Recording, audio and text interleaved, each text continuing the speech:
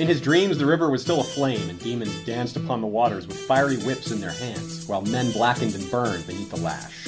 Mother, have mercy, Davos prayed. Save me, gentle mother, save us all. My luck is gone, and my son's. He was weeping freely now, salt tears streaming down his cheeks. The fire took it all, the fire. Perhaps it was only wind blowing against the rock, or the sound of the sea on the shore. But for an instant, Davos Seaworth heard her answer. You called the fire, she whispered, her voice as faint as the sound of waves in a seashell, sad and soft. You burned us, burned us, burned us. No, this episode isn't mistitled. That's just another Davos quote that we'd like as a parallel to Summerhall. It even refers to Davos's luck running out, the same of which could be said for Aegon the Fortunate, also known as Aegon the Unlikely, also known as Egg. At this point, he could be called Aegon the Unfortunate.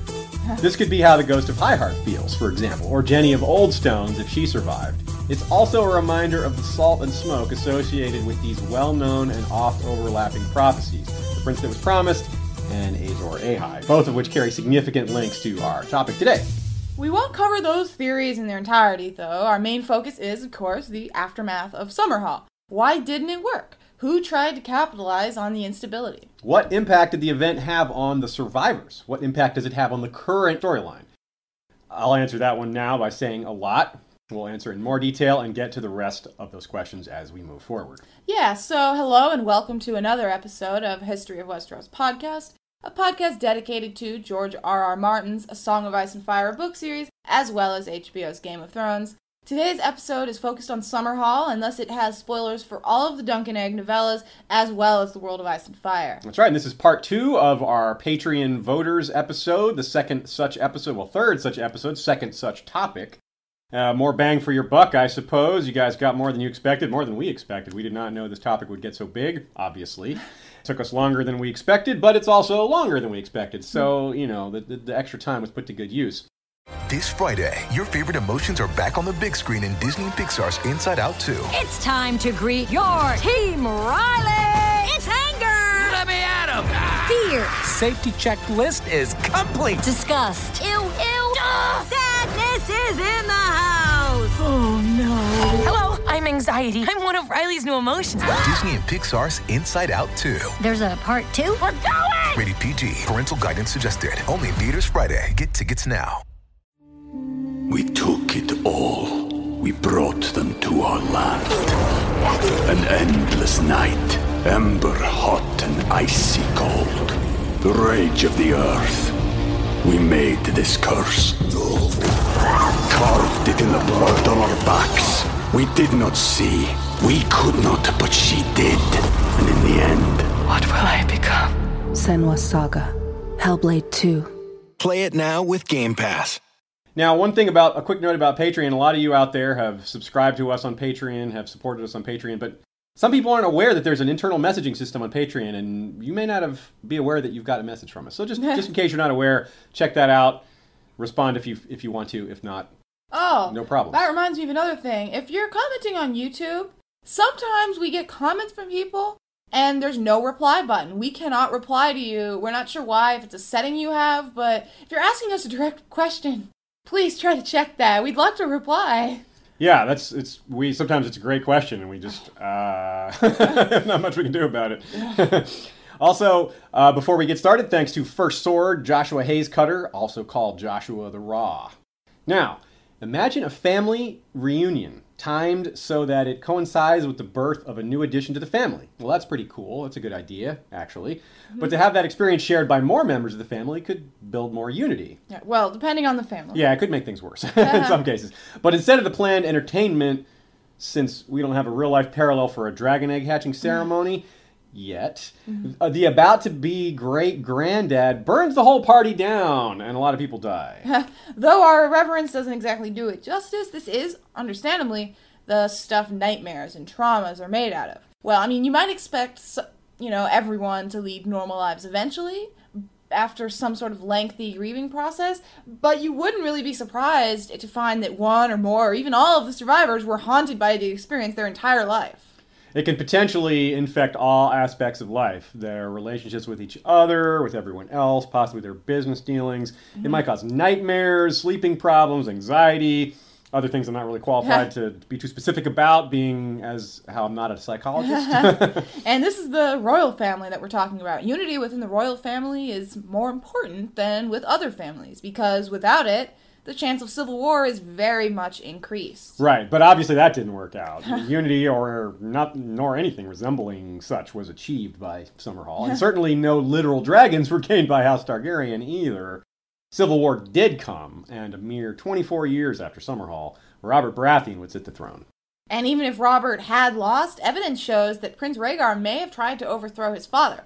For good reasons, of course, but still. The point is that war and or rebellion loomed for many reasons, and Summerhall's shadow on the royal family was a significant contributor. It had a lot to do with Rhaegar's dangerous obsession with prophecy, and quite possibly his father Aerys' obsession with wildfire.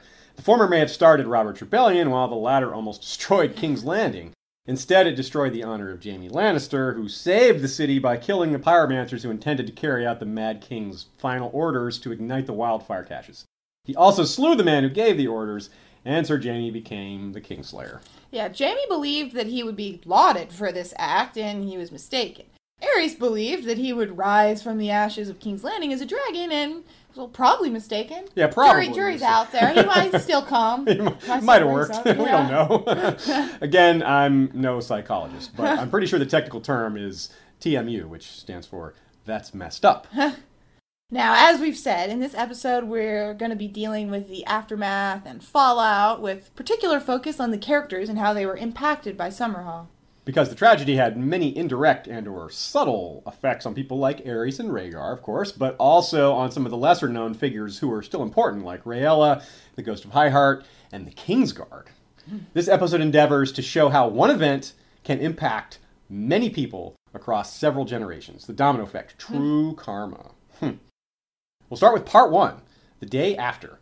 The collective expectations from the Targaryens for Summerhall were, well, rather lofty, actually. They expected a dragon, or 7, a newborn son who might be the prince that was promised, and that nobody would mess with them. Fail. Yeah, fail. Instead of fulfilled expectations, they had aftermath.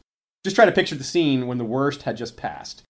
When the survivors have made it out, moments later, the castle's probably still burning a short distance away, while the survivors are probably huddled close together, maybe in small groups.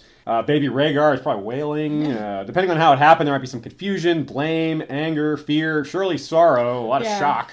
Yeah, the fire would also still be burning, probably, as we're told by Hallyne the Pyromancer. Once it takes fire, the substance will burn fiercely until it is no more.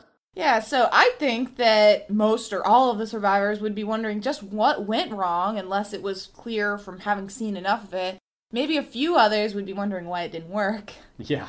Well, we know that George R. R. Martin basically says Dany's hatching was a miracle of sorts, but besides the general craziness inherent in trying to hatch magical fire-breathing creatures from fossilized eggs, we know that magic wasn't in season back then.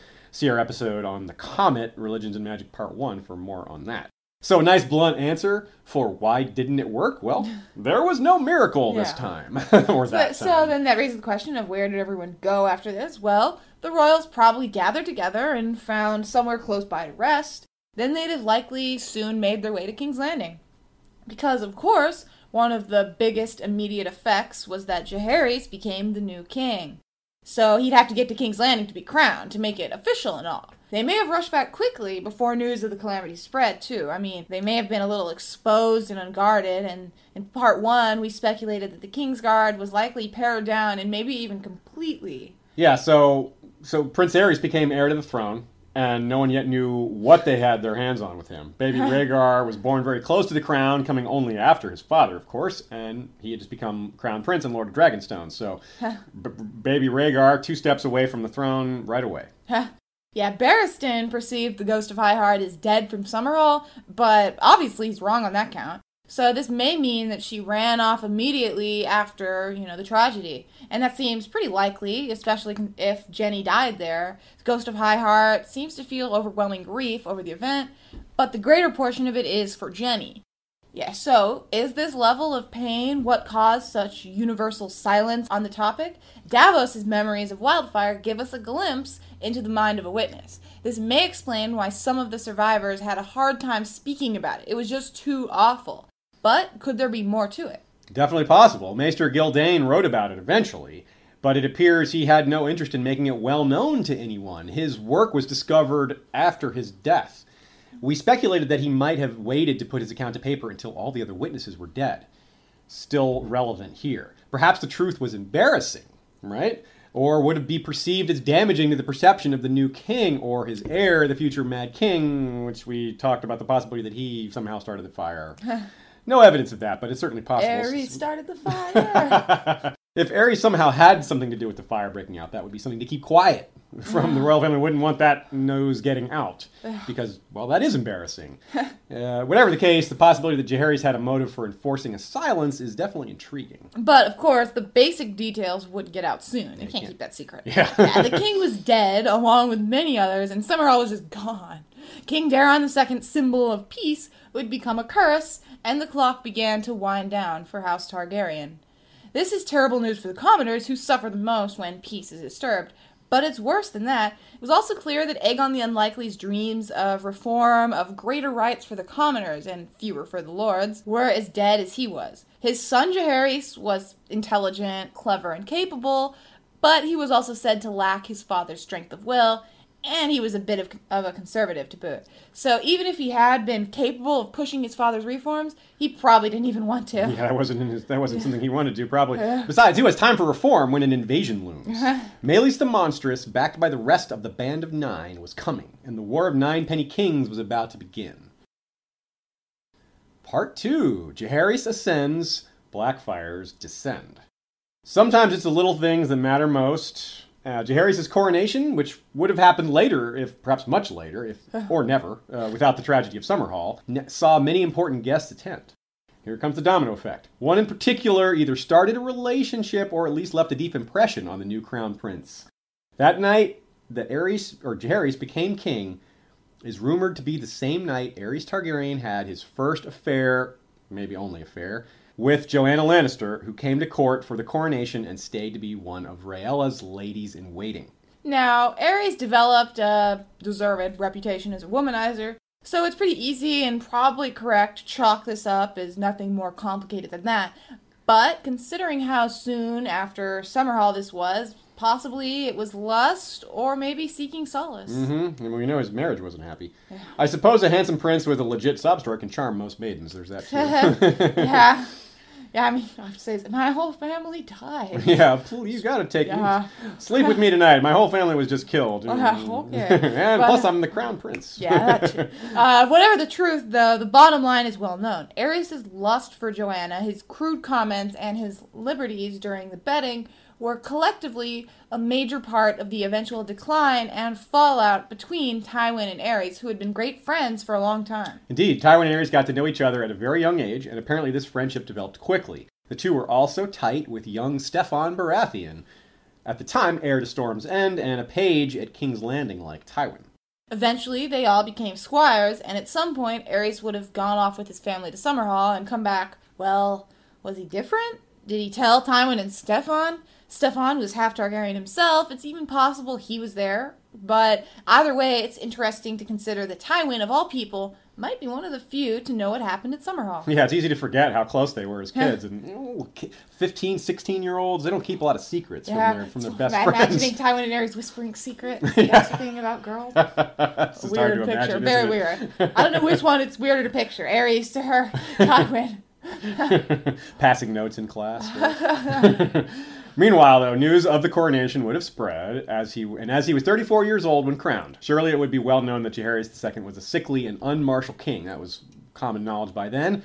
To focus on this too much would be to underestimate him. But as the savage Meleys the Monstrous, who took control of the Golden Company through force, it may have seemed the perfect opportunity He really seems like a man who emphasized strength over much. Though Meles likely would have invaded anyway, still, this may have given him and his allies more confidence. And when your allies have more confidence, they give you more support, which may be more money, more troops, more new allies that are invested in the war effort. Yeah, thanks, Summerhall, he may have said. The Nine Penny Kings had landed in the Stepstones and were heading towards Westeros quickly, and the new king responded. Drawing on his father's plans, his grace put aside his grief, called his lords bannermen, and resolved to meet the Nine Penny Kings upon the Stepstones, choosing to take the war to them, rather than awaiting their landing on the shores of the Seven Kingdoms. Now, along the way, part of the war efforts, I suppose, he would have replaced those whatever members of the Kingsguard killed at Summerhall. Though surely one or two would have remained to guard the few new surviving members of House Targaryen, except Prince Aerys, who was with Tywin and Steffon, and they fought in the war specifically.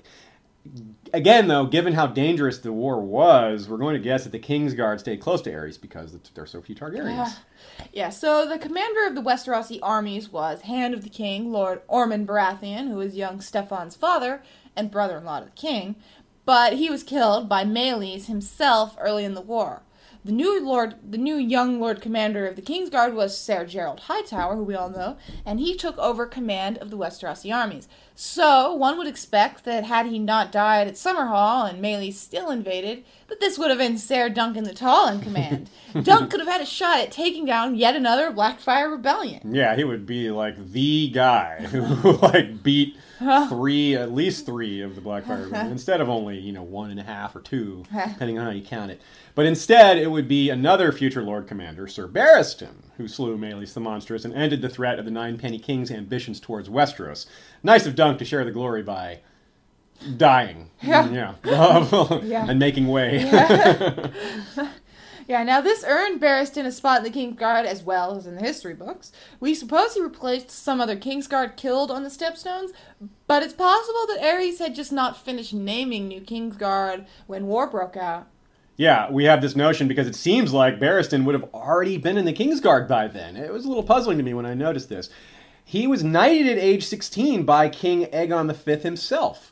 Immediately after, Barristan won a tourney that saw him defeat Duncan the Small and Duncan the Tall. And it was Duncan the Small who had given Barristan his nickname the Bold 6 years prior. So the point is that King Jaehaerys knew who this guy was. He was a very high-profile, up-and-coming knight who had ties to the royal family through his deeds. So it was a little odd to me that he wasn't already in the Kingsguard. There might be some reason for that. A conspicuous figure, Barristan was.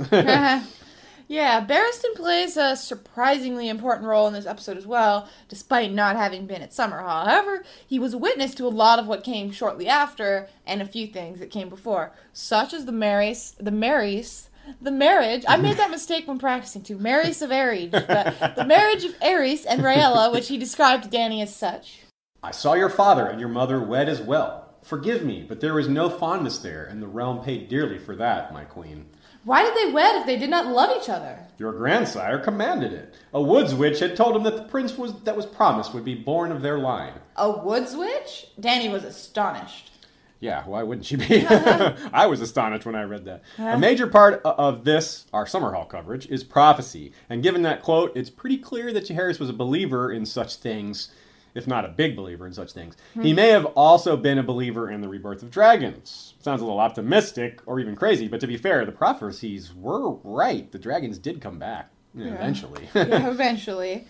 Now, we said Jaehaerys probably wasn't interested in his father's reforms, but as an intelligent man, he surely would have seen the value of dragons. Like many of his predecessors faced by war, they would know that many of these wars would never have been attempted had the Targaryens had dragons. Thus, it should be asked, was Jaehaerys overly traumatized or convinced by Summerhall to the point that the idea of hatching dragons was a lost cause to him?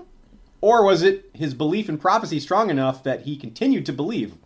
Now, his wife's influence would surely matter as the two married for love, but we know all too little about Queen Shera, Daenerys' only grandmother. Awkward. Yeah, other than that, she survived Summerhall. Yeah, also, we didn't even know her name until the World of Ice and Fire. That's true. It's so weird thinking about these incest families having one grandmother, and they have the exact same bloodline. It's so weird. Anyway, it's quite possible that Jaehaerys would have continued with the hatching attempts, though maybe without so much wildfire. But we'll never know. He died after a short reign of only about 3 years, and you know who took over next. Yeah. Part 3. Aerys ascends. Madness descends. Now, in terms of Summerhall, a lot of characters get talked about in the fandom, mostly Rhaegar and, of course, Duncan Egg. But the character who may have been the most impacted is perhaps the least talked about in this regard, at least in this light, right? Because, in general, he's been discussed quite a bit, actually. Now, we're talking about the Mad King, obviously. Right. We're going to contend that Aerys was deeply affected by Summerhall, and that it may have a lot to do with the man he became, particularly how much it had to do with his madness. First off, we're going to take a high-level look at PTSD and trauma. I never know where researching a topic is going to take us, and this is pretty special going in this direction. I usually don't have to research outside of A Song of Ice and Fire. Without getting too complicated, though, brain damage can occur when someone's stress levels exceed the brain and or body's thresholds to handle such things. This can cause extreme stress reactions long after the actual event and well after the literal danger has passed. The greater the amount the threshold is exceeded, the greater the potential for lasting harm and more severe damage. It's actually kind of straightforward when you think about it. Put it another way, the bigger the trauma, the more likely there will be lasting harm. Same goes for having a weak mind in the first place. And by the end, Aerys was like this. Many of the accounts written of Harrenhal speak of his hysterical laughter, long silences, bouts of weeping, and sudden rages. Now, let's put that in context. The following is a list of PTSD symptoms taken directly from the Mayo Clinic's website. Doesn't sound like a very healthy clinic, does it? Yeah, just too much mayonnaise. Yeah. That's how they heal everything with Mayo. Now, irritability, angry outbursts, or aggressive behavior. There's the sudden rages, and we needn't recount his actual violent aggressive behavior. Then we have always being on guard for danger. Well, we all know how paranoid he was. Now we have overwhelming guilt or shame, and there's the bouts of weeping we just described. So it all fits quite nicely. Now, on to other characters. Jenny of Oldstones may have survived and possibly gone mad herself. We don't know much about her, and probably won't until very late in the Duncan Egg Tales, but she's a decent enough example as a parallel. Now, a line from Jenny's song tells us that high in the halls of the kings who are gone, Jenny would dance with her ghosts. We should have had you sing that as well. The first line refers to Oldstones itself. That's the halls of kings that are gone. It's a ruined former seat of House Mudd, which is a first men line of kings. That part's easy to interpret. I see 4 distinct ways to interpret the second line, however. Not so easy. Yeah, it could be that the ghosts specifically refer to Prince Duncan and the others who died at Summerhall, perhaps children that they may have had, as you speculated in the first episode. That's right. Or the ghost is a reference to the ghost of Highheart, pluralized and stylized because, hey, this is a song, and singers, that's what they do. The ghosts referred to here are something from before Summerhall is another possibility, which may mean she died there after all. And finally, the fourth possibility is the same, but instead of dying there, she made it out what was driven mad by these nebulous past events combined with the tragedy. What we mean there is that a prior history of mental illness or earlier separate traumas can significantly increase susceptibility to new traumas. So let's relate this to Aerys again. Yes. So, to account for why Aerys' problems got worse as he got older, PTSD can have a late onset. The realm did quite well during his first decade plus of rule, after all. Aerys went gradually mad, but it wasn't merely the passage of time, rather it was a few key events that really pushed him. Right. There were these milestones along his life that just chipped away at his sanity. Let's go through a few of those things. But first, from the JAMA in 2013, the researchers concluded that people diagnosed with delayed PTSD tend to experience some form of mild traumatic brain injury during the events that trigger their post-traumatic stress. They also concluded that the experience of additional high-stress situations in the aftermath of a traumatic event can increase the impact of post-traumatic stress enough to push a person over the line into diagnosable delayed PTSD. So consider that as you consider how Aerys suffered other traumas too. Notably, his wife's numerous stillbirths and miscarriages. Surely these chipped away at his sanity as well. But the big one that we've known about for a while... Right. Captivity at Duskendale had shattered whatever sanity had remained to Aerys II Targaryen. From that day forth, the king's madness reigned unchecked, growing worse with every passing year. That just sounds so funny. I'm sorry. Aerys the second Targaryen. Second one ever. But Aerys had shown signs of losing it, so to speak, and was a terrible king, husband, father, and, person. But of the cruelties and vile acts he committed, the worst came in these later years. The same goes for his obsession with fire. In the wake of Duskendale, the king also began to display signs of an ever-increasing obsession with dragonfire, similar to that which had haunted several of his forebears. His attitude was similar to his grandfather. Lord Darkland would never have dared defy him if he had been a dragon rider, Aerys reasoned. His attempts to bring forth dragons from eggs found in the depths of Dragonstone, some so old that they had turned to stone, yielded naught, however. Of course, that didn't work either. Shocking. But at least the Red Keep didn't burn to the ground. It's very interesting to see that Aerys still kept the dream of dragons going. Shows how stubborn the Targs were in the face of failure there, or how much they believed in the prophecies, or a little combination of both. We don't know anything of these attempts by Aerys, though. As an aside, that passage almost certainly reveals where Illyrio got the eggs he gave to Dany, through Varys, of course. Frustrated, Aerys turned to the wisdoms of the ancient guild of alchemists, who knew the secret of producing the volatile jade-green substance known as wildfire, said to be a close cousin to dragonflame. So Aerys was either so far gone that it didn't matter, or he didn't blame them for what happened at Summerhall. Either way, the pyromancers became a regular fixture at his court as the king's fascination with fire grew. So Duskendale triggered or enhanced his PTSD, and soon after he turned to wildfire, becoming obsessed with it, and eventually with using it on people. That fits perfectly. George, you devious bastard. It was right there all along, these things about Aerys. It's really cool. I mean, this goes to show the value of rereading. There's just always more to find. Just never ending. And this has been in front of us the whole time. Aerys also liked to have them make wildfire jars in the shape of fruit, but I'm not really sure how to interpret that one. Sounds pretty sexual. Yeah, it might be. We are not the first to note that Aerys, or even Rhaegar, showed PTSD symptoms such as Rhaegar's depression, nor is this limited to those two. Yeah, astute members of the fandom have pointed to such symptoms in a wide variety of characters in A Song of Ice and Fire. We take this to mean that it is intentional and something George is specifically aiming to be humanly realistic about. Some of these are obvious, like Theon. I mean, in fact, he might be the most obvious. Probably. But Cersei, Arya, Sandor, Tyrion, even Aeron Damphair is troubled by a recurring dream. The sound came softly, the scream of a rusted hinge. Uri, he muttered, and woke fearful. There is no hinge here, no door, no Uri. Though he has only a few chapters, he thinks of the screaming hinge 5 times. An Aerys POV would be frightening to behold. Such crazy. Much cruel. Now, to be clear, PTSD doesn't make people insane. It doesn't make people cruel either. Aerys had these proclivities to begin with, at least to some degree, as well as a weak mind on top of all of it. Trauma didn't create the worst of his personality traits. It may not have created any of them, but it certainly contributed to his loss of empathy, his loss of self-control, probably his grip on reality, something you never had a strong sense of in the first place. Yeah, think of someone with addiction problems that relapses after, say, the death of someone close. It's a common enough anecdote. That death didn't create the addiction for an example person, but it did crush their willpower that they were relying on to avoid temptation and backsliding. So it's like a double whammy. He was born with issues, and then had more inflicted on him during his life. And then the effect is even greater because of his youth at the time. I mean, we all know that the younger we are, the more impressionable we tend to be. So Aerys was a father and a prince, yeah, but only around 15. Yeah, so Summerhall is the key to understanding why Aerys gradually went mad. All the traumas he suffered later in life as an adult reopened the mental wounds he suffered at Summerhall as a young man. Much of this manifested in the form of paranoia. He trusted almost no one, excepting the Pyromancers and the Kingsguard. His trust for them stands in such stark contrast to his general paranoia that I suspect there's more to it.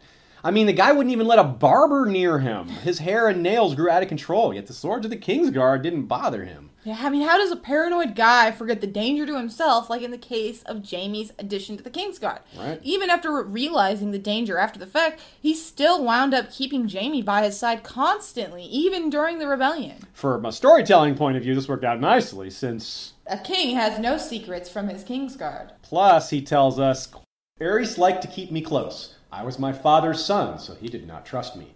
He wanted me where Varys could watch me, day and night. So I heard it all. So Jaime gives us lots of great insight into Aerys, and so does Barristan.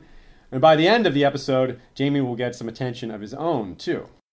So even after the Mad King got it into his head that people were poisoning his babies and were sleeping with his wife, causing all of his stillbirths and miscarriages, he still trusted the Kingsguard.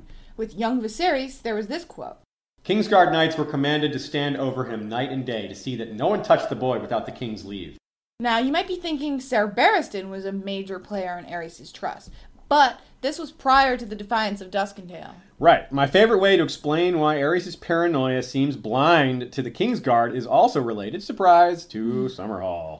Instead of heroism of Barristan the Bold, it may have been the heroism of Sir Duncan the Tall and his general closeness to Aegon the Unlikely. Yeah, Aerys would have grown up knowing about his grandfather's days as Egg, wandering the Seven Kingdoms with Dunk. Sir Duncan saved Aegon's life many times and put down at least 2 different rebellions by defeating someone important in single combat.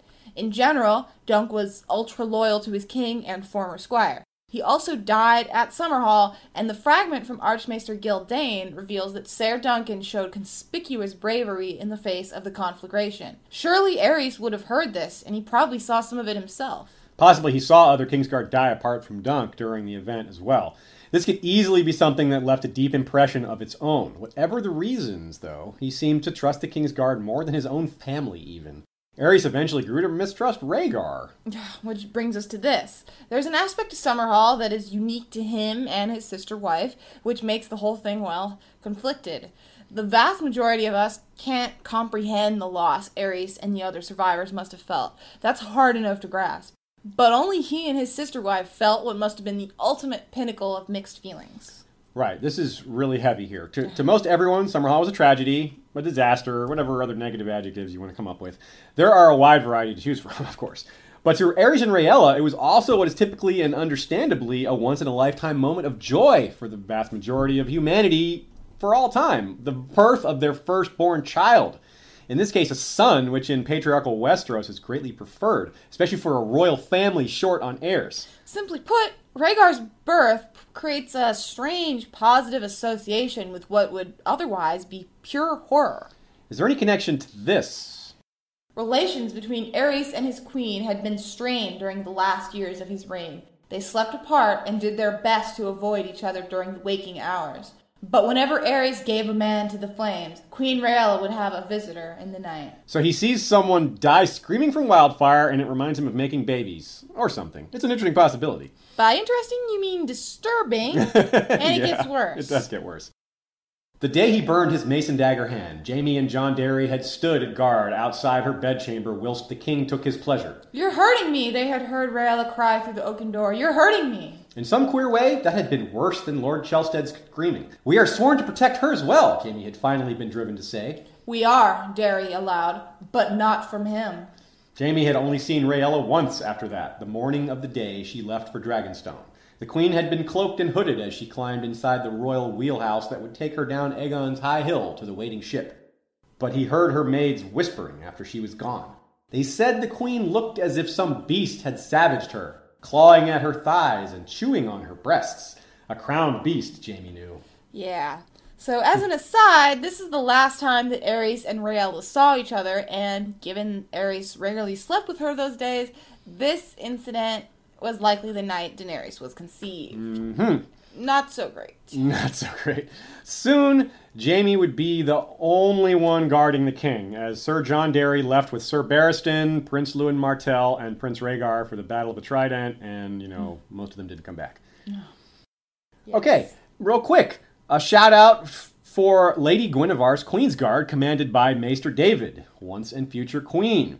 He is our latest addition to our Patreon sellsword captains, who has gone in a little slightly different direction, which is certainly okay. You guys, when you choose a Patreon title, you're welcome to be very creative with it, do what you want, and change basically whatever we've said there. Those are mostly just guidelines. Mm-hmm.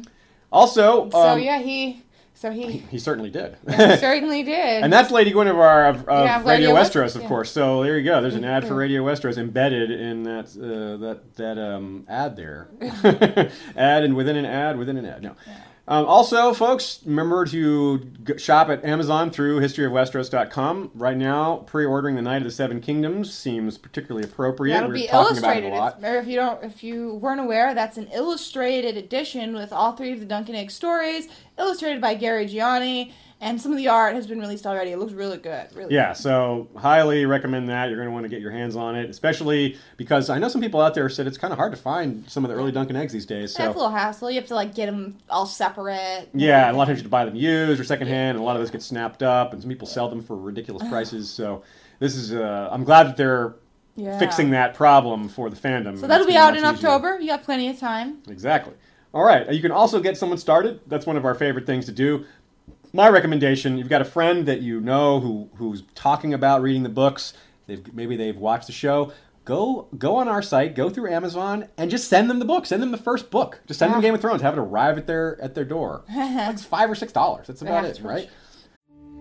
We took it all. We brought them to our land. An endless night, ember hot and icy cold. The rage of the earth. We made this curse. Carved it in the blood on our backs. We did not see. We could not, but she did. And in the end... What will I become? Senua's Saga. Hellblade 2. Play it now with Game Pass. Yes. Anyway, all right, let's move on. Let's go to part 4. Dragons in the Shadow. No, not a shy. I wish we had info on that. These are figurative dragons, as in the ones outside the spotlight. Now, after all that Ares stuff, I actually do feel some pity for him. Not much, especially after the Rhaella bit and quote we just went through. But as a character, he's at least a little gray now, which is, the essence of A Song of Ice and Fire. Characters are rarely black and white. Even the vile characters like Aerys and Joffrey and Ramsay have something in them that's just they have real issues. Yeah, there's something that made them the way they are. Yeah. It's not just random. They're not just random evil tyrants. Yeah, and those are like the darkest characters I can think of. Even Gregor has like these splitting migraines, just a regular thing. So the insane, cruel, tyrannical king is just too much of a trope for George to overuse. And as I think we've shown, Aerys is indeed way more complicated than he first appeared. Yeah, his madness, it's like it has its own origin story, and it checks out as believable, at least from where we're sitting. I love it, even though, I wouldn't love it if it was real. But I love how realistic it is. Realistic. So let's look at the other Targaryens impacted by Summerhall. We're saving Rhaegar for last, so now we turn to two people who were very important in his life and on their own. His mother, Rhaella, is first, and hers was an incredibly tragic life. It's easy to drive this point home by noting that she suffered through everything Aerys did, plus having to be married to him. Yeah, right. On top just of it. As bad. Yeah. But there's more. This particular fictional character really got the short end of the proverbial stick from the all-powerful George R.R. Martin. Let's enumerate or reiterate some of these items, some of which we've gone through already, because we went through them with Aerys, and they affect her the same way.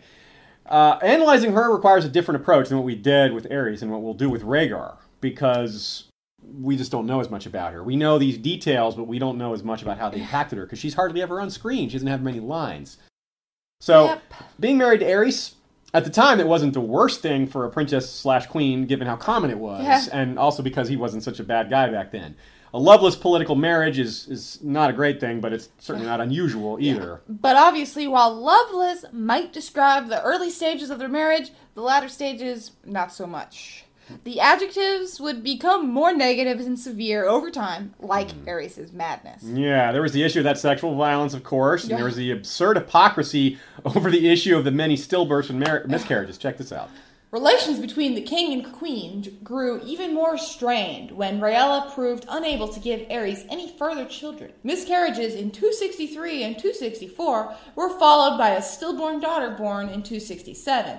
Prince Daeron, born in 269, survived for only half a year. Then came another stillbirth in 270, another miscarriage in 271, and Prince Aegon, born 2 turns premature in 272, dead in 273. Now that's a lot of death. That is a lot of death. Even for a medieval setting where, a lot of babes die in the cradle, that is still way above average. I could have stopped halfway through there and you'd have been like, that's a lot of death. Yeah, so that's already a reason to mess with someone's head and to cause permanent trauma and damage. But this comes after greater traumas have already happened. So sure, but surely Rhaella was just as saddened, if not more saddened than he was. Yeah, we're told Aerys was kind and comforting with the first few, but eventually he began to blame her and accuse her of infidelity, basically locking her in a queen vault, or so we're going to call it. Queen vault, yeah. But of course, Aerys was the cheater in that relationship. It's really incredible, this hypocrisy. Yeah. Are you sure you feel pity for him? Challenge, I admit, but... Yeah, I do too, a little bit. Yeah. Is it possible that the events of Summerhall,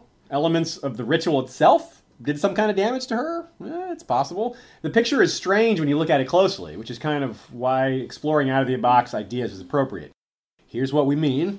Rhaella got pregnant many times. Aerys slept around a lot. see where we're going with this? Shouldn't he have some bastards? Right? Some? We know of none, nor of any plots to wipe them out if they did exist. I mean, the only one we know of, like, is just, like, maybe Tyrion is, and that's like, maybe, that's one. Maybe, yeah. And, you know, you'd think that's a maybe, and you think there'd be at least a few for sure. Yeah, and you can't really think that someone like Varys was going on and wiping them out, because he clearly didn't he did the opposite with Robert's bastards. He, like, took care of them and, like, gave them gifts and, you know, yeah, whatever. well, I didn't care too much about the Baratheon threat, maybe. That's true. You're right. It's possible It's it's possible Varys is the reason why there were no Targaryen bastards from Aerys, but still, not even a peep, a hint. Yeah. So maybe Rhaella wasn't harmed after all by Summerhall. In other words, it's possible that the wildfire, the magic ritual, messed with her womb somehow. But I think actually the evidence might more point to Aerys being the one that was messed up, or both of them.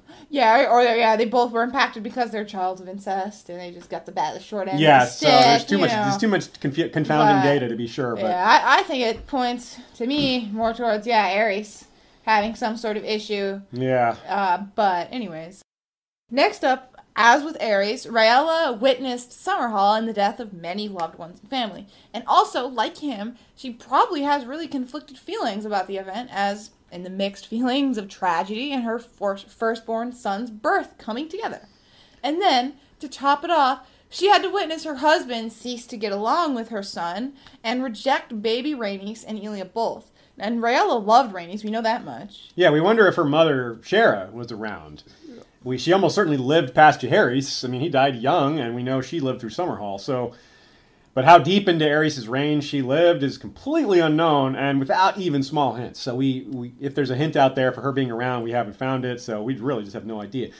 Ultimately, we know that a lot of bad things happened to Rhaella, but we don't hear anything about her breaking or going mad like her brother husband. So I guess you could say she was tougher. The tougher of the two. Like, that's pretty straightforward. I think that is straightforward. She was tougher, but that said, her personality is still just not even just largely a mystery, just mostly a mystery, Yeah. Almost entirely. One safe bet as far as the length of her life, though, is that she didn't live as long as Maester Aemon. That's pretty clear. He fits the description of a dragon in the shadow quite well with his black robes and oath to abandon the family name. Yeah, but his relationship with his family didn't vanish, and he clearly corresponded with Rhaegar and surely his brother the king as well. Aegon's kids knew him. They had all been born before he went to the Wall. And Aeg's daughter Rhaelle called him Uncle Maester, which is real cute. But we have no idea of his reaction to Summerhall, other than the predictable. Obviously, he wasn't happy about it.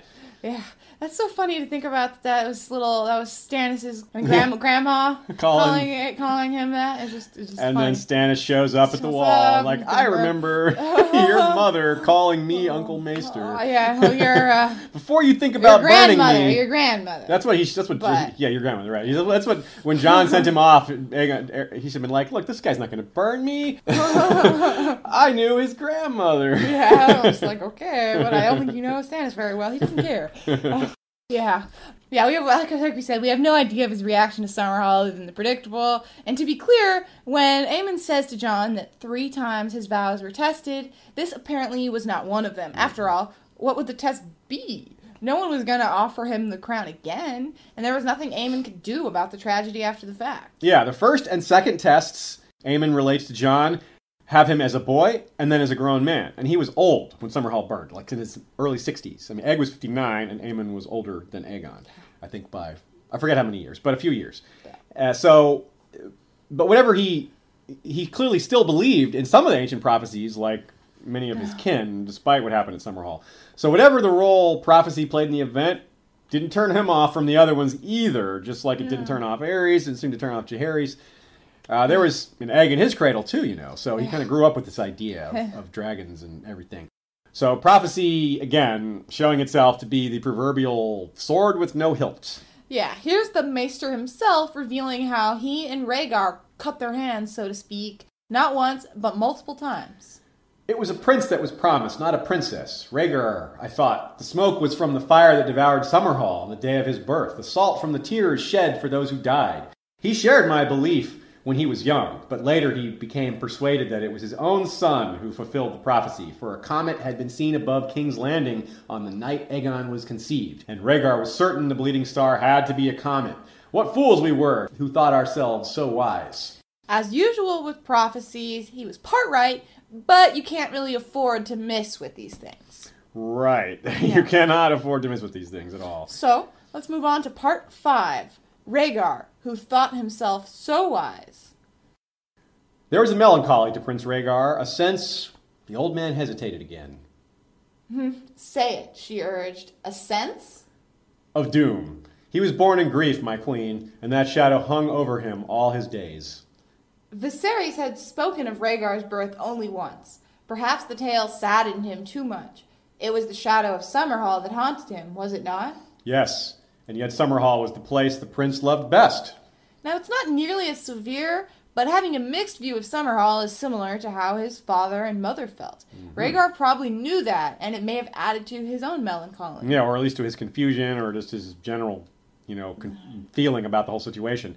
More severe, however, than perhaps any of his ancestors, Rhaegar was ruled by prophecy. Except for Daenerys. Yeah, except for Daenerys, that's true, but she was right. Rhaegar had the prophecy bug, and the more we look at it, the more he just went with it without much evidence or data to back it up. He just really jumped to some conclusions. Now, we can't possibly cover Rhaegar or the Prince That Was Promised without standalone episodes, but we can very much take a look at how Summerhall played a role. Yeah, Rhaegar was clearly a somewhat depressed guy, though we hear words like melancholy here, which softens it, I think, a little unfairly. He may have been seriously depressed, the way I see it. Yeah, he seems passionate, but joyless. I can't think of any of the times we hear about Rhaegar where he was, like, smiling or happy. Nothing like that. He was just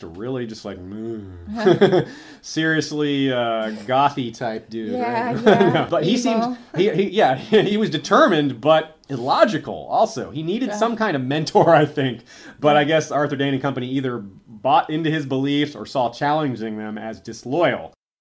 Either way, he did believe he was trying to save the world, and he was very charismatic, so a lot of people went along with him. And in this, there's irony, because in a lot of ways, Summerhall is a microcosm for how Rhaegar, with plenty of help from Dad, lit the realm on fire. Will you make a song for him? The woman asked. He has a song, the man replied. He is the prince that was promised, and his is the song of ice and fire. So I know this is a vision seen by Dany, but come on, man, that's some serious assuming. Right? Yeah. The prophecy said the prince would be born of the line of Jaehaerys and Cher. Why this particular kid, Rhaegar? Why are you so sure it's that one? But this is a guy who thought he himself was the prince that was promised at first, so he's made a bit of a pattern of these jumps of logic here. But there's also a larger mystery here that I want to point out as well. Of all the references to the prince that was promised in the books, this is the only time ice and fire is connected to it. Yeah, we're not really sure where Rhaegar got the idea, or if his ancestors, or say Maester Aemon, saw it that way. So without thinking too much about the timeline, it's tempting to see Rhaegar's choice of Lyanna as having something to do with this whole aspect of the prophecy. But remember that he named his own Aegon the prince that was promised, as shown in this vision, after meeting Lyanna. So, that's right. The tourney of Harrenhal had already happened. So, to be clear, he meets her, names her Queen of Love and Beauty, then goes back to King's Landing for the birth of his son Aegon, who he calls immediately the prince that was promised, who somehow represents ice and fire in the same regard. I don't know how that is. So that calls into question somewhat the idea that Rhaegar specifically needed Lyanna because of who she was, i.e. by having a Stark/Northern blood as part of the prophecy, because he already named this Aegon as the prince that was promised. It's weird. I don't get it. Doesn't check out. Yeah, it's very weird. Other than Daenerys' vision is wrong. Yeah, that's another possibility. Remember, that view comes from the House of the Undying. Yeah, House it's like Undying, wrong, and he's talking about Jon and not Aegon, and that I don't know. That's weird. It's which weird. Rhaegar wasn't there for the birth of Jon either. Yeah, so, you're right. That's like weird. It would be a weird mind trick for them to play on her. It's a mind trick on the reader. Yeah, not Daenerys. The fact that it's a vision is the one thing that keeps us from being really confused. Yeah. But that is definitely, when you're thinking about the whole Rhaegar-Lyanna business, that's a big thing to keep in mind that I think a lot of times slip through the cracks. Yeah. So whatever the truth of his relationship with Lyanna, the PR was, everyone agrees, pretty terrible. Horrible. Yeah. Non-existent.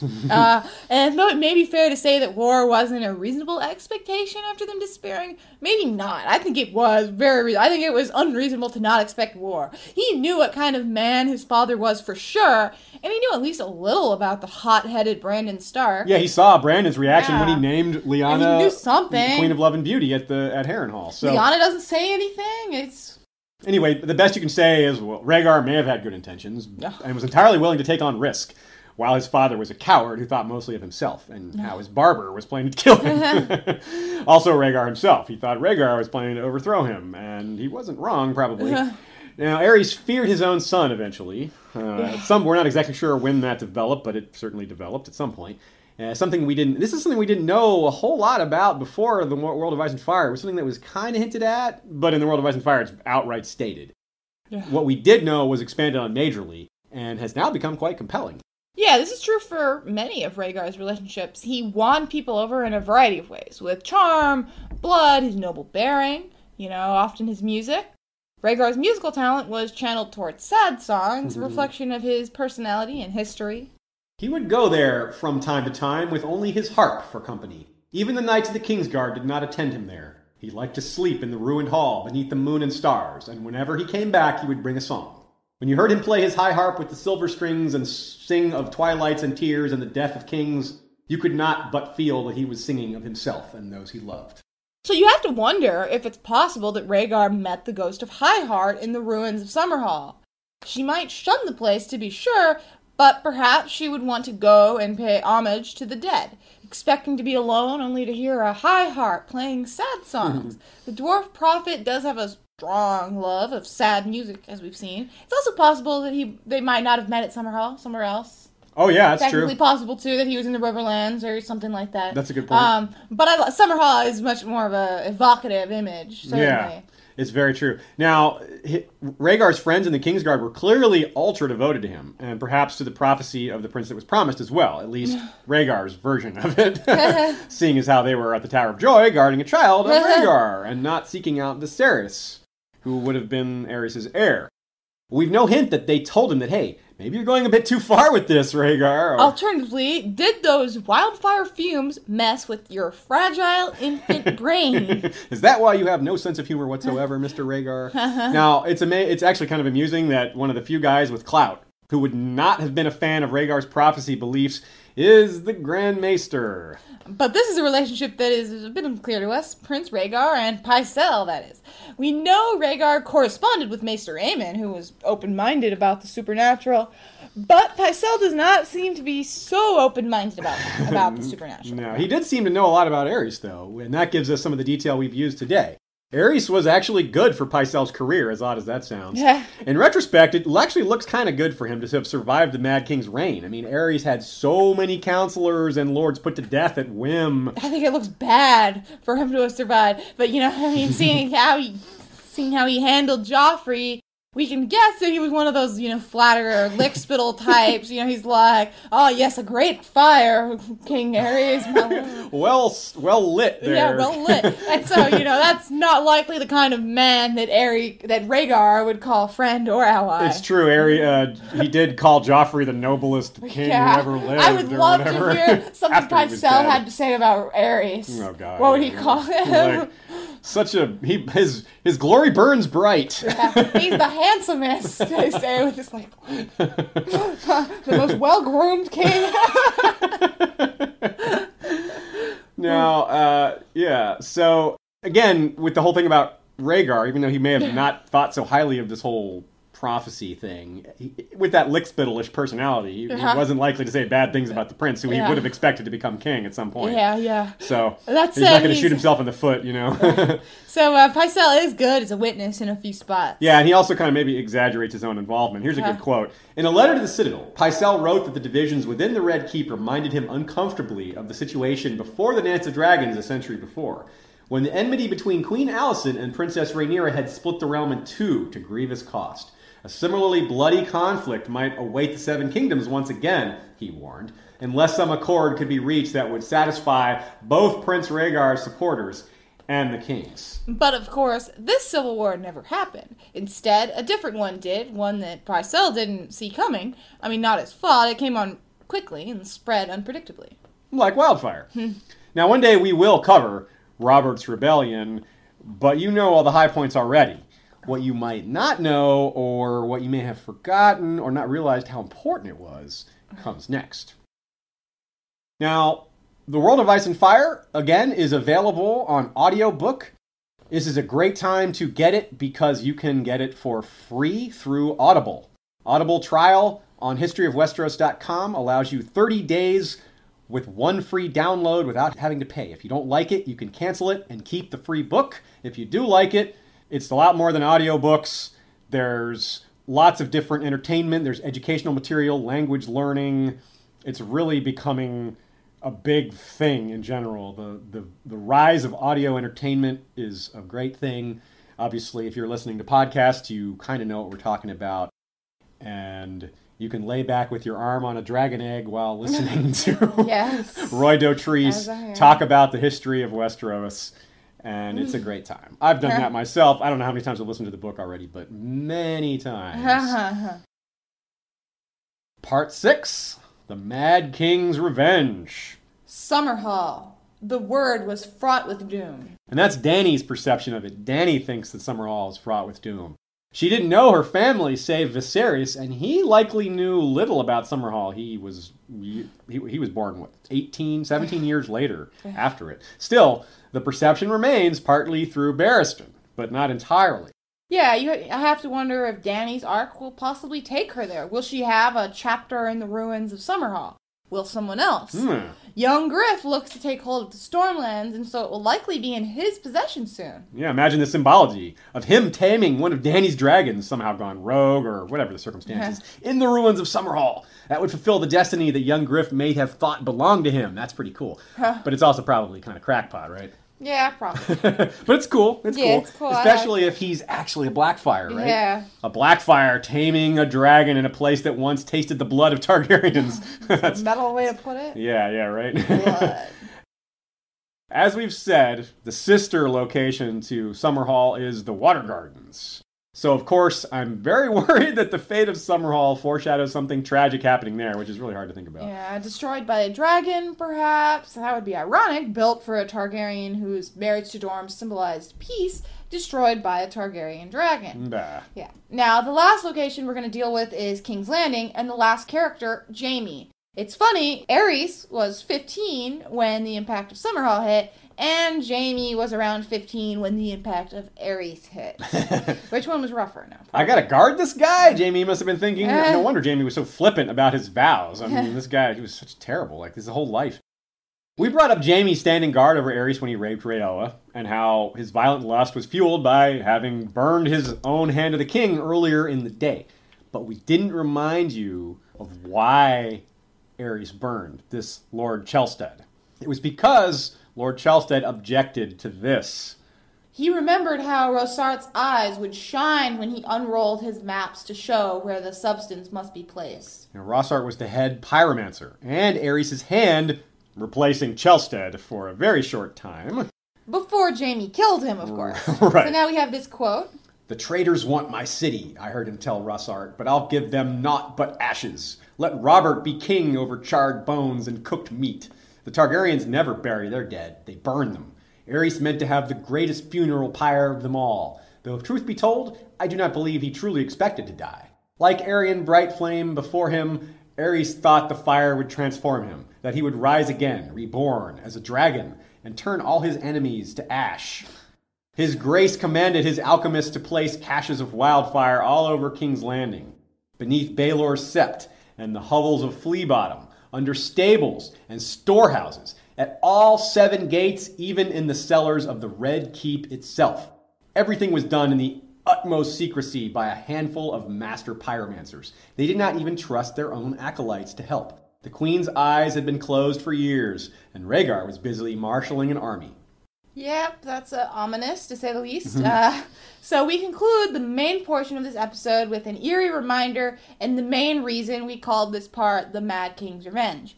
While one Lannister brother says he hunted down the pyromancers and forced them to reveal the caches of wildfire, we saw through the other Lannister brother that his sibling didn't get them all. For instance, there's the guy who unwittingly channeled Aerion Brightflame here.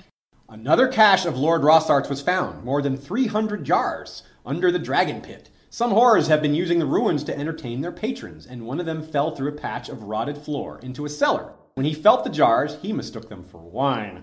He was so drunk he broke the seal and drank some. It's crazy. But that's not the only case like this. And much of the stock we made for Ares was lost. Only last year, 200 jars were discovered in a storeroom beneath the Great Sept of Baelor.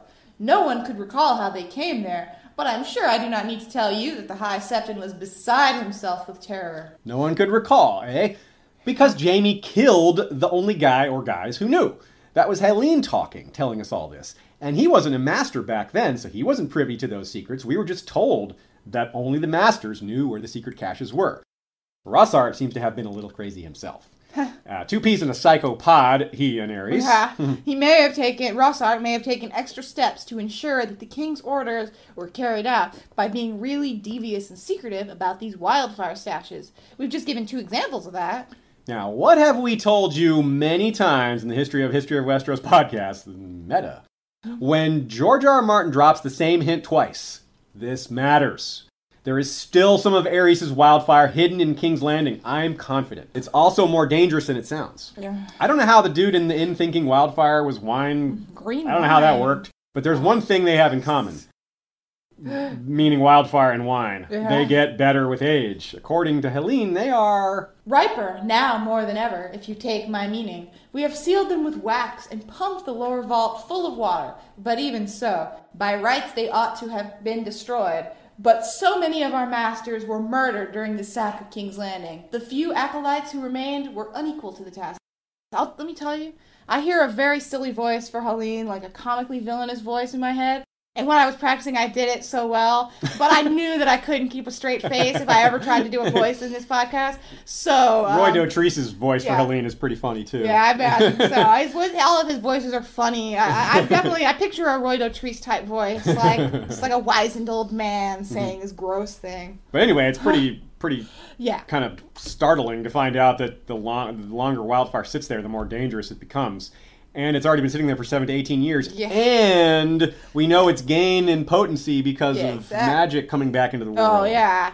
So, what if Daenerys' dragons fight in or above the capital and a shot of dragon flame hits the right or wrong spot? Yeah, wrong, depending on how you look at it, right? Or just a regular old battle. And unlike when Stannis tried, this time armies fight within the city. Burn. No. I was making a joke because you said that. I'm like, when Stannis fought, you burn. A torch in the wrong place might be all it takes for the Battle of the Blackwater or Summerhall itself to just look like some funny-colored campfire compared to King's Landing itself, awashed in unquenchable emerald flame.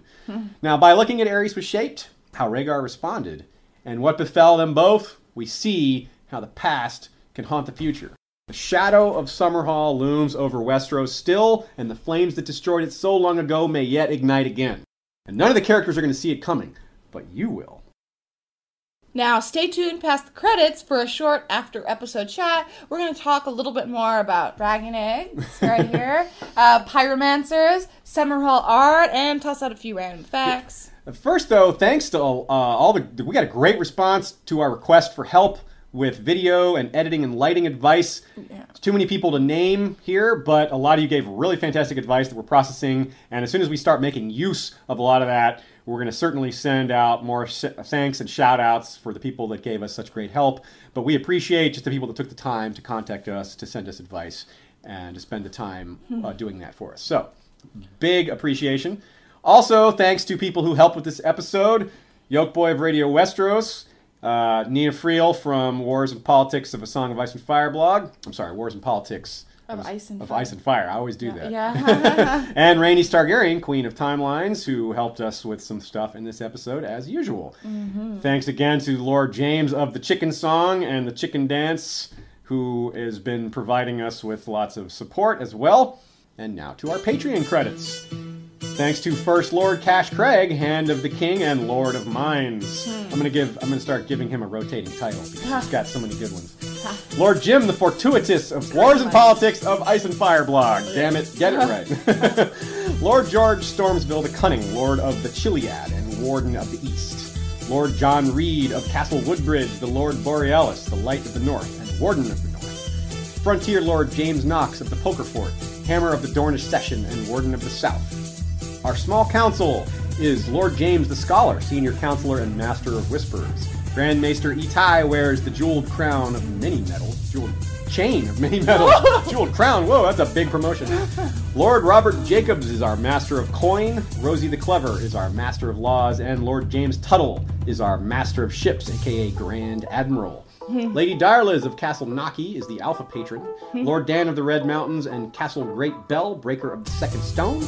There's High Chieftain Drew of the Frostfangs, Lord of the Claymore, Lord Skip of the Velt, Lord of Castle Ganges, and Lord Anonymous the Unknown, who will soon be named.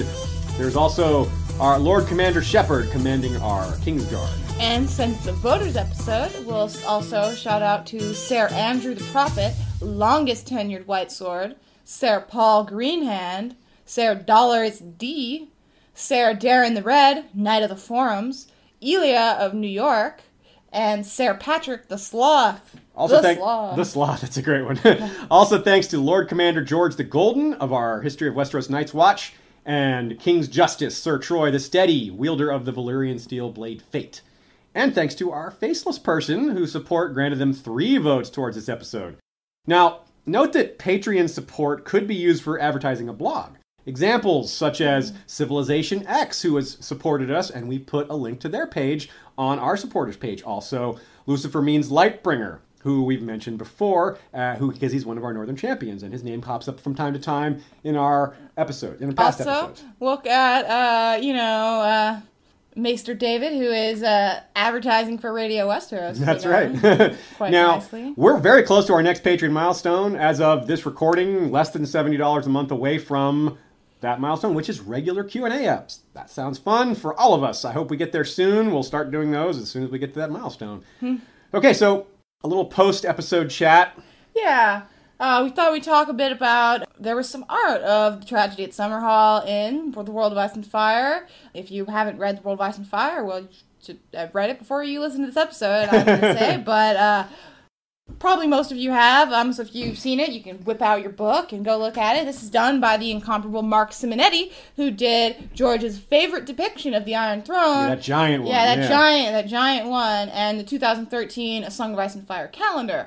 So he's generally a little reliable, but there have been errors in the art in The World of Ice and Fire. So yeah, there's a lot of details in this Summerhall piece. For instance, in the bottom left corner, you can see Rhaella giving birth there with a maester there birthing her. One of the problems with the art I see is the flame is the wrong color. If wildfire was the reason that Summerhall went wrong, the flame should be green. George said he was real particular about the art being accurate, but he may have not noticed that, or that one may have snuck by, or something very different happened at Summerhall. But if wildfire is clearly stated to be a main thing that went wrong, so I think it's just a mistake. Yeah, I think it's a mistake. I think that's far more likely. When you look in the picture, you can see figures in Summerhall there, which is kind of interesting too. You can see people bringing people along the shore.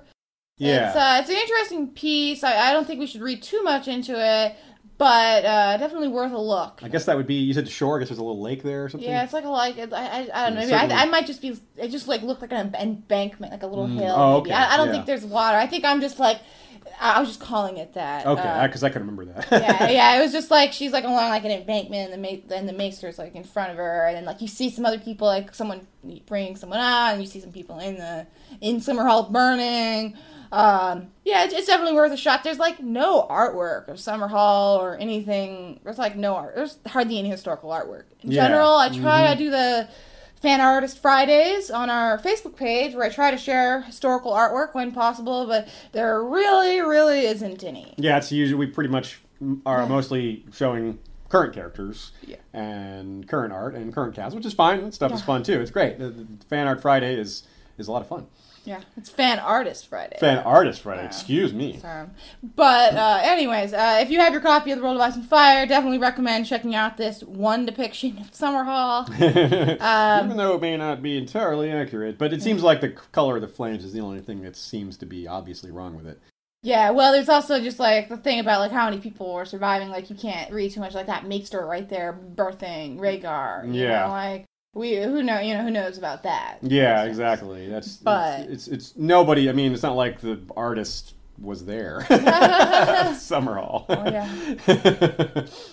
Okay, so let's talk a little bit about the eggs. There were dragon eggs used, of course, at Summerhall. That was the main thing. And this egg itself, was there a dragon in here? No. There's There's crumbs. Is it? This one's immune to fire. Yeah, it's just now, got some crumbs. Of course, Egg would have his own egg in there. His own egg that he was put into his cradle. That would be the most likely egg to be one of the 7. Yeah. I would think that maybe Aemon's egg would be one of theirs. I don't think Yeah. Aemon took his egg with him to the wall. He didn't have it when Yeah. he left for Bravos. So I think, he would have brought that. Yeah. Yeah, maybe Ray and Della. Arion had only died a year before. Yeah. Arion the Monstrous, Yeah. Arion Brightflame. His egg would still be Arion on the hand. Monstrous. That's his other nickname. Yeah, that's funny. Daella, of course, like you said. Little Maegor, Arion's son, maybe his egg was around, but I would maybe think that Arion's egg just passed to him, but he was born before Arion died, so that's tricky.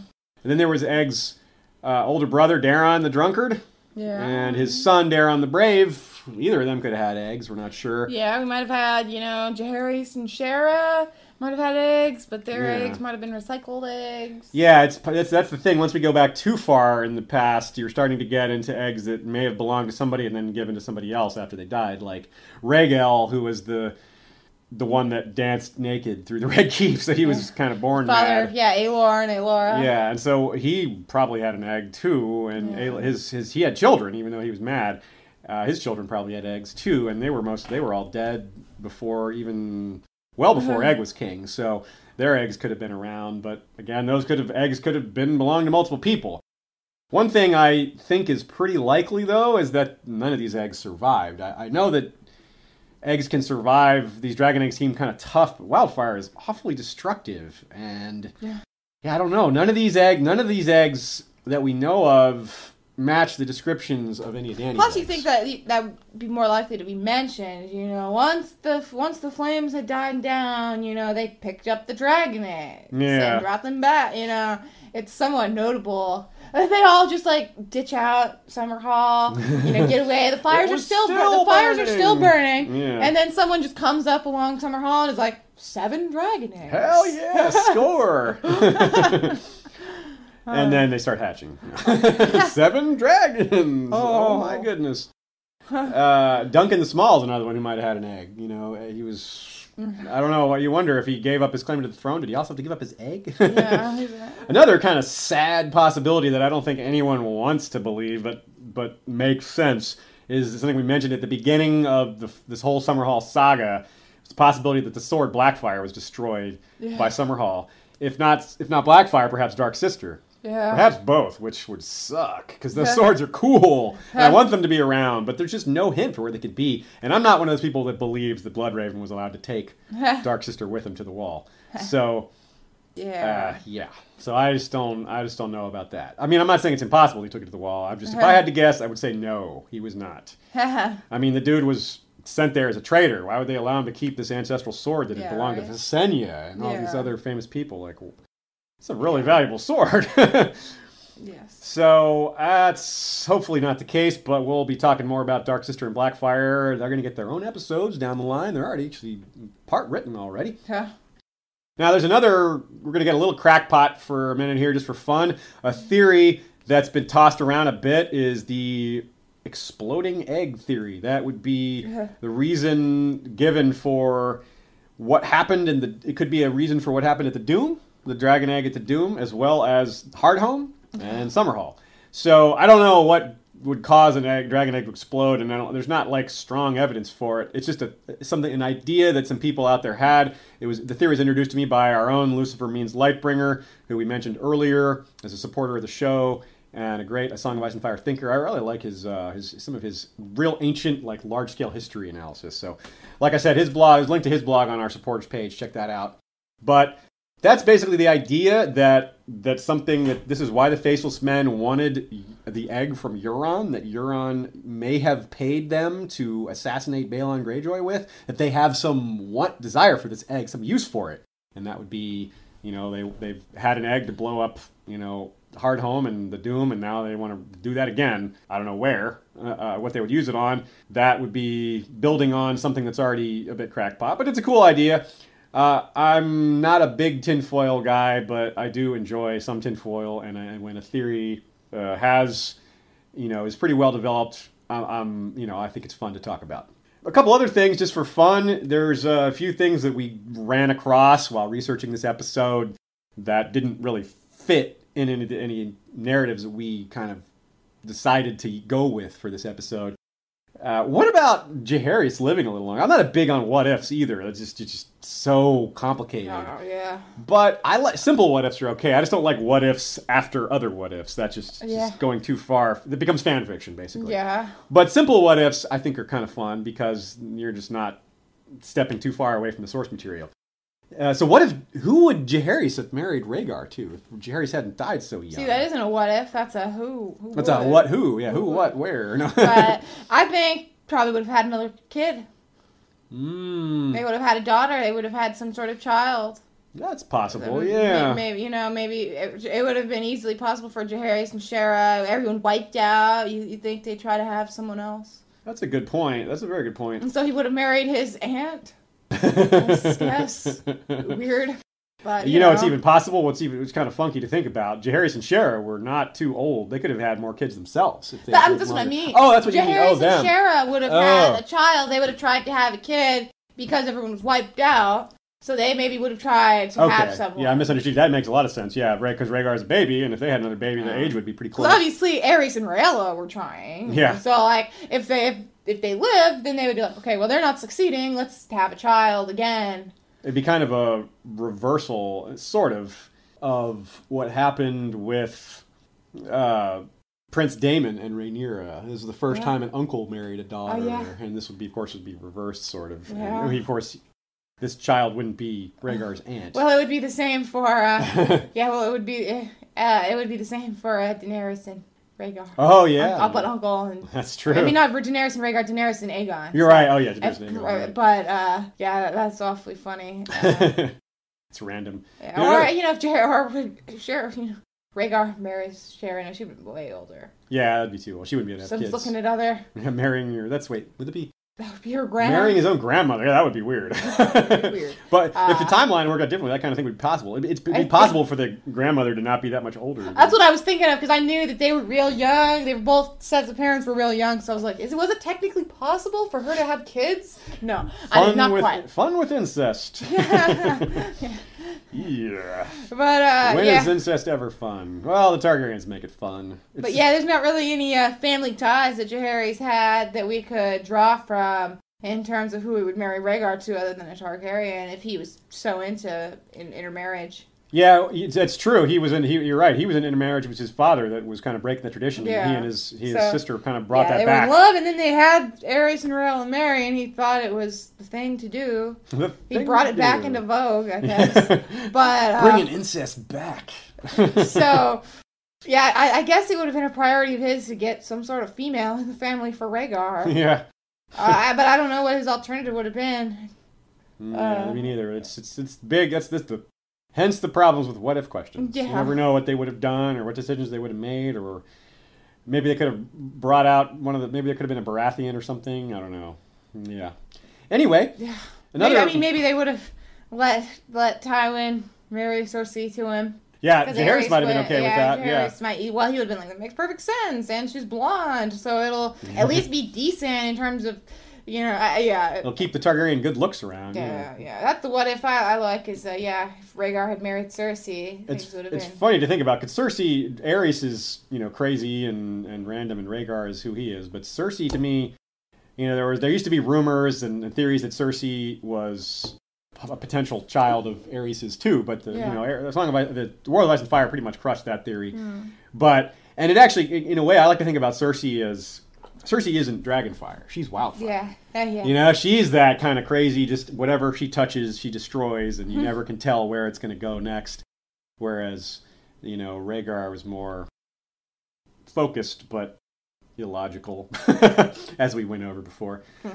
One other random fun fact that we'll throw out. Who remembers Squire Dalbridge? I know that name is familiar to you if you don't remember exactly who he is. He's the guy that was in Qhorin Halfhand's party when Jon Snow went beyond the wall for the first time. He's the one that stayed behind to guard the gorge, to sacrifice himself, picking off wildlings as they went through to delay them so that Corrin and Jon and Eben and Stone Snake could get away. Well, remember who Squire Dalbridge was a squire for in his youth. King Jaehaerys II. Old guy, apparently. And Jaehaerys, as we know, wasn't much of a fighter, so I don't know, maybe not an easy job. But you wonder why he ended up on the wall. Did he do something wrong?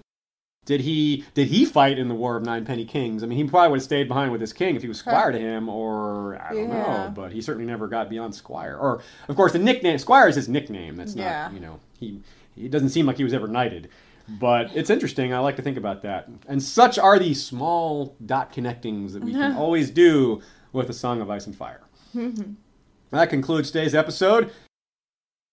If you are a sports fan and you like drafting or fantasy sports, go to historyofwesteros.com and sign up for DraftKings. You can play football, which is coming around soon. The football season is getting started again soon. And if you love drafting, it's fun because you can do it every week instead of just once for the whole season. You get to pick a team using a budget that you are assigned, and you get to watch the games and see how your players do. It's a lot of fun, and frankly, DraftKings gives us a nice cut of the action for signing people up. That's why we're advertising it here. It's one of the only, probably the only thing we talk about that's unrelated to A Song of Ice and Fire. But hey, we got to do what we got to do to make this thing workable as a job for us. And if you donate, we'll have look at this. Look at this. The egg is empty. There's no cookies in here. We have no cookies, but we do have cats, as you saw walking around earlier.